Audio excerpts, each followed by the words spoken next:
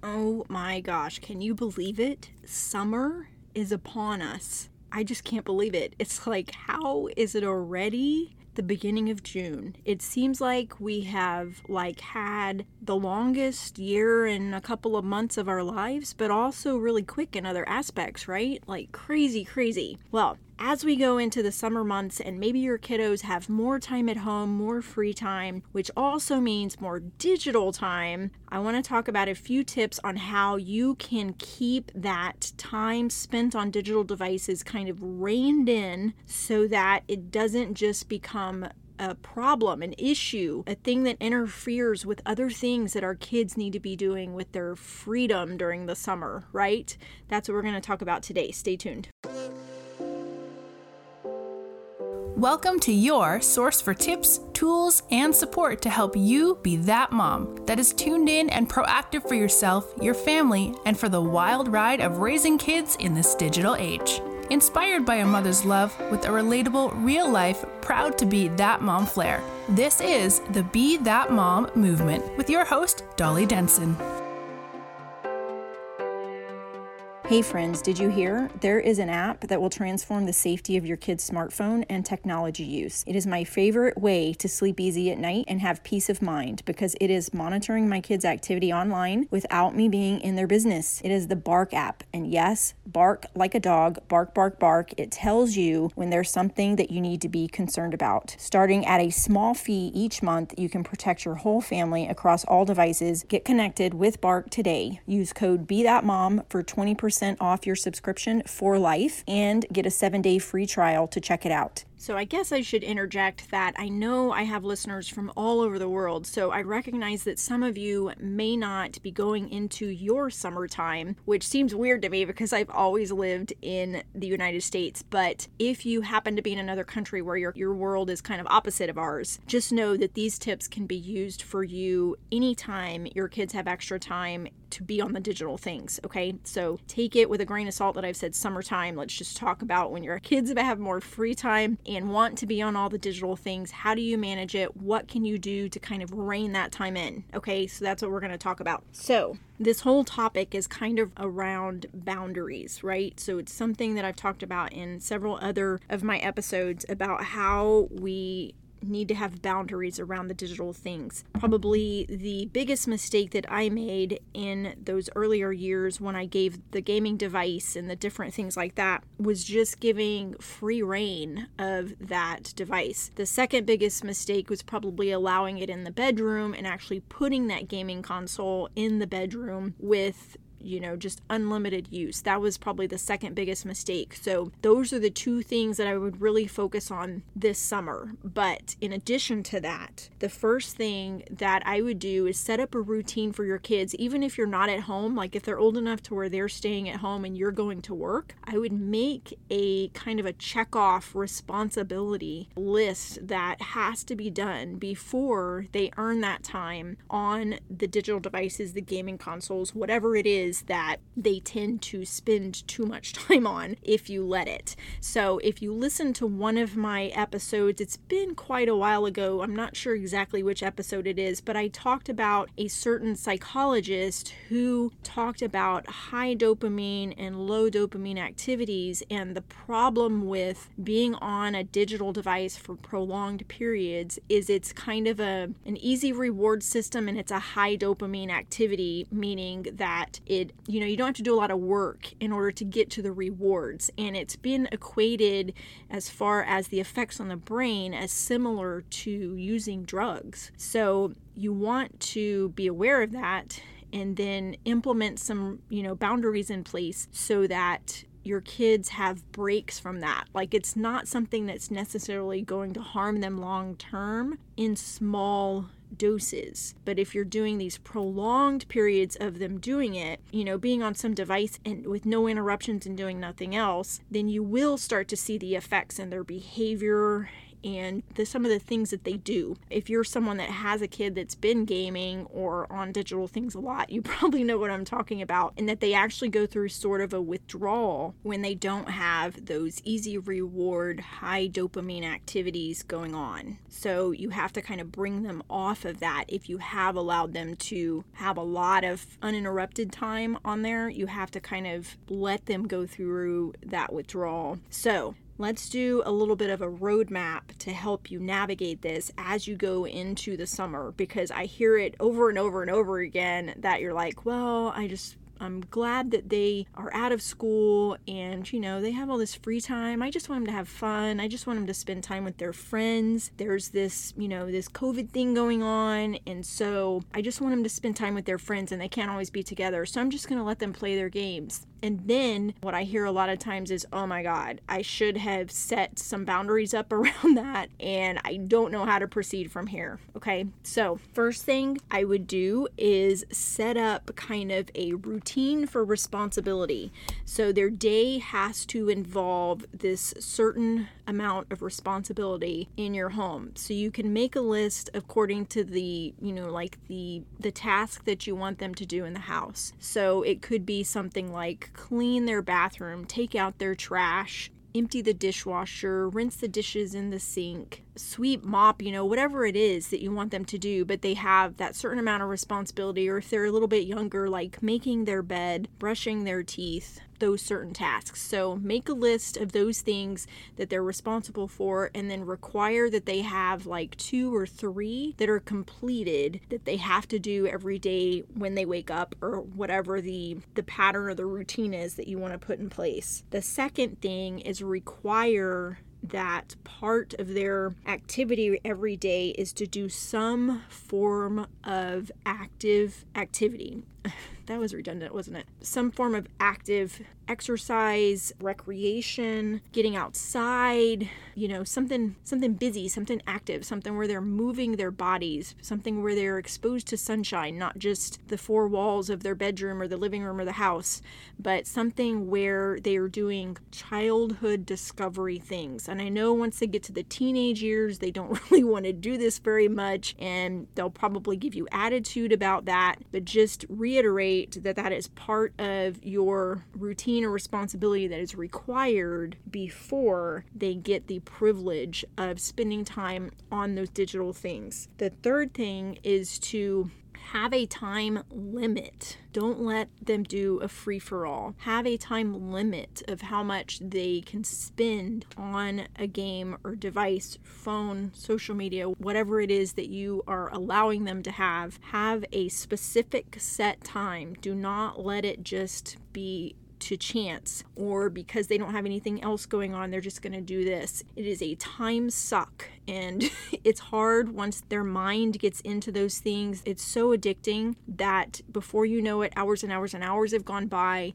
You're busy, you may not even be at home, and so you can't really monitor closely, and it's just kind of like a slippery slope that gets going faster and faster and faster if you haven't set up some type of limit on the time that they can do that. The fourth thing is have them do whatever activity you're allowing in a public space of your home. I know that may be hard if they're actually home alone, but like I said at the beginning, I caution against allowing things in the bedroom when they're especially at younger ages, but definitely recommend that they be supervised in their activity. And even if they're old enough to where they don't necessarily have to be supervised so much, have them in a public space, because especially with gaming, where it kind of sucks you in and is addictive and has that high dopamine reward system going on, it's very easy for them to feel isolated. And then how if you're around, if you're a female, which I would think you are because you're listening to a Be That Mom podcast, but if you're a female, think about being in a social setting with other women, or when you were younger, like a teenager or middle school. Remember how you could listen to or kind of see or overhear some other girls, maybe it was just me, but you could hear someone talking and you kind of are paranoid that they're talking about you. that's kind of how I envision when the kiddo is in their room and kind of isolated and excluded from the rest of the activity in the house. Is they start feeling isolated. They may start imagining that you're mad at them or that you're talking about them, or, something going on to where they're like not a part of it. They're isolated. Or, it's so natural for middle school and young teens and teenagers to feel like they're different and that they're not understood. And so I think that this gets magnified when you allow this thing to go into their bedroom and then, they have the four walls closed in, not to mention the fact that that makes them easier prey on the predators that are out there. That makes it easier for them to be curious and to go down the rabbit holes of all of the things on the internet.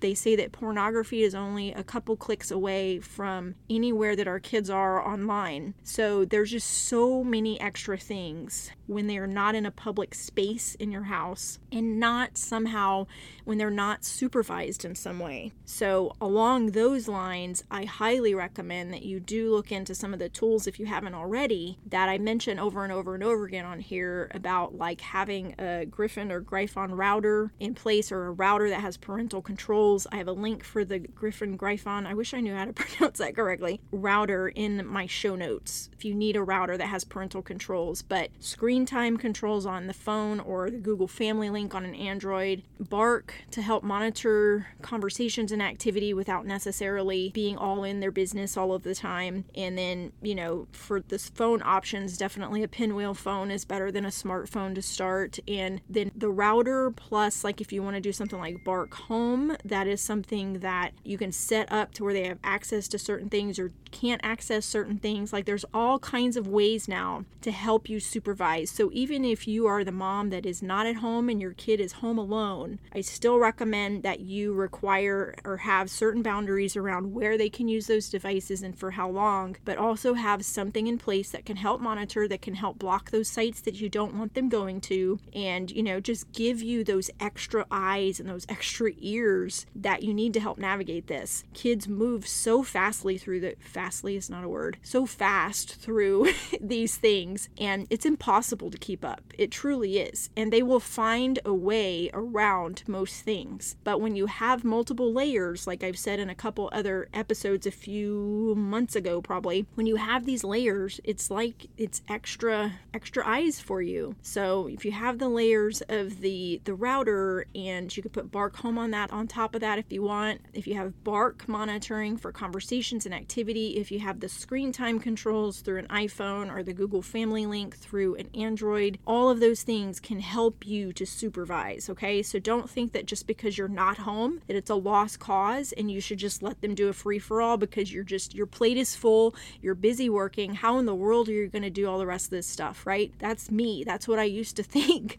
So I'm saying that in the voice of I've been there. I know that feeling, but just know that you have all these tools. Just utilize them. They're all so very affordable, and I just can't emphasize enough how much they're going to pay you back in years to come when you see your kids mature enough to where they can navigate these things more on their own. They can recognize the red flags more, and they can regulate themselves more because they realize that there are more things in the world than just sitting on a game or buying these skins or getting these rewards on the game. When they realize that there are these other activities that are fun and enjoyable like they did before you let them have the digital things. You can tell that this is something that I've really, really struggled with because I keep on talking about it, but it's just an amazing thing how distracting and how much of a time suck these things are. So put those boundaries in place around that and help supervise, okay? And then the last thing that I want to say is related to balancing the high dopamine and the low dopamine. So when I say like put a time limit, that psychologist that I mentioned earlier, he actually recommends that you have like bursts of time. Like I think for adolescents, he mentions like an hour on to an hour off, so you could set up to where they have a timer, and so you get to play for an hour, but then you have to be off for an hour, or whatever it is that you want to do for your kid. And I would recommend too, that you kind of use your kid's behavior as judgment. So if you notice that they're kind of like more hyper, more distracted, more attitude, all of those things after they're coming off of playing their console, or, they spend way more time going through a certain social media site or whatever, and then they don't want to get off to do other things. They give you attitude about things. Use that as kind of a clue that maybe you need to pull back on that time. The one thing that I always, when I looked at that and looked at like setting a time limit, was I just looked at it and I was like, it's not realistic. I can't just tell my kid they can only do it for 15 minutes a day, So I was a little bit more lax with that, but just use your own kiddo as the judge of it. So if you're getting more attitude and all of that, pull back on that time and say you just have 30 minutes. Like you're getting 30 minutes and then you need to go outside and swim, ride a bike, whatever it is that you can get them to do that's active. Shoot some hoops, throw a ball, do something that is just normal childhood things other than the digital things, okay? So if you balance those low dopamine with the high dopamine, it's better for their brain. So another way to say that is like a quick reward and a slower reward type thing. And one example that psychologist uses is like, he says that like baking a cake, you get a reward when the cake is done. Well, you also get a reward when you make the batter. I love to eat batter and cookie dough too. So you get a reward when you mix those ingredients together, right? It takes some work though. They have to measure things out. They have to mix it up and then it's ready to eat, right? Well, a game, it's like you go in and you get that instant reward. It's not a lot of work. That's what he's talking about with the high dopamine and the low dopamine activities. So balance those games with things that are more hands-on and more active. It doesn't just mean exercise. It doesn't just mean being active physically with their body, but something that uses their brain in a different way and gives them a reward in a different way. And like I've said before, I believe childhood is about discovery, and they develop by interacting with the world and interacting with different things to discover what it is that they are interested in for life, right? For a profession, for what their likes and dislikes are, what their hobbies are going to be.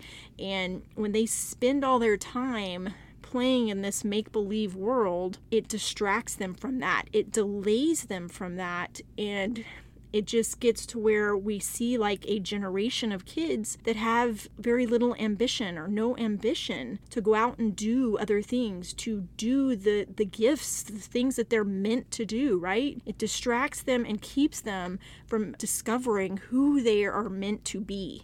And I think that's a tragedy, and I think that is the biggest thing that we as parents need to focus on with all the digital things. Is it's not all bad, and we do have to help them navigate, but at the same time, putting these boundaries, these limits around what you are allowing allows them to still have a childhood that they're meant to have outside of the digital things. And when I think of like my middle school years, summer was like freedom. It was like, oh my God, we have all these long days of summer, all this sunshine. We lived in a neighborhood where we had a neighborhood pool, and so me and my best friends would ride our bikes to the pool. We'd spend the entire day at the pool. We'd have 45 minutes where you could swim and then 15 minutes where it was like the adult swim. And so we'd get out and we'd be starving. So we'd go to the snack bar, concession stand thing and get us some hot fries or some Cheetos or a candy bar, different things like that. And I remember it tasted so good because I was so hungry because I was just swimming all day long. And then the whistle would go off and it would be time to get back in the pool. So we'd put our snack down, we'd jump back in the pool, and we'd swim nonstop with all this imagination and all these things that we were doing. I don't even know how we could spend an entire day swimming, but we would spend the entire day swimming and, just spending time with each other, imagination, swimming in the deep end, jumping off the diving board, all of that stuff. And then at the end of the day, our eyes were like red because we weren't wearing goggles. We did use sunscreen, but maybe had a little bit of a sunburn. And then, still ravenous hungry. And we'd ride our bikes home to go eat supper, and go home for the night. Those were the best memories. But I think that, we all have different childhoods, different opportunities. So your child may not have those same things. And certainly in today's day and age, I wouldn't be letting my kid ride it through a neighborhood to go to the pool by themselves.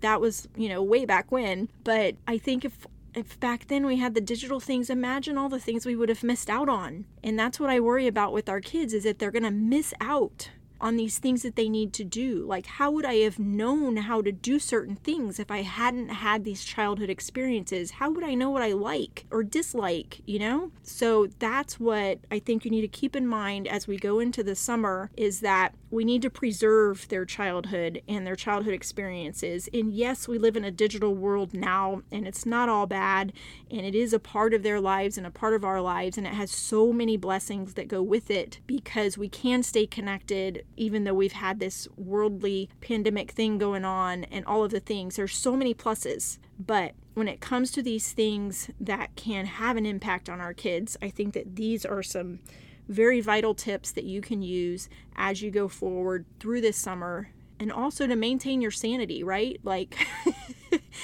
we don't want to get to July or August and be like, oh my God, like they're just so out of hand because they've just sat here all summer playing this game. So I've probably rattled on enough and gone on enough tangents that you're like, okay, wrap it up, Dolly, wrap it up.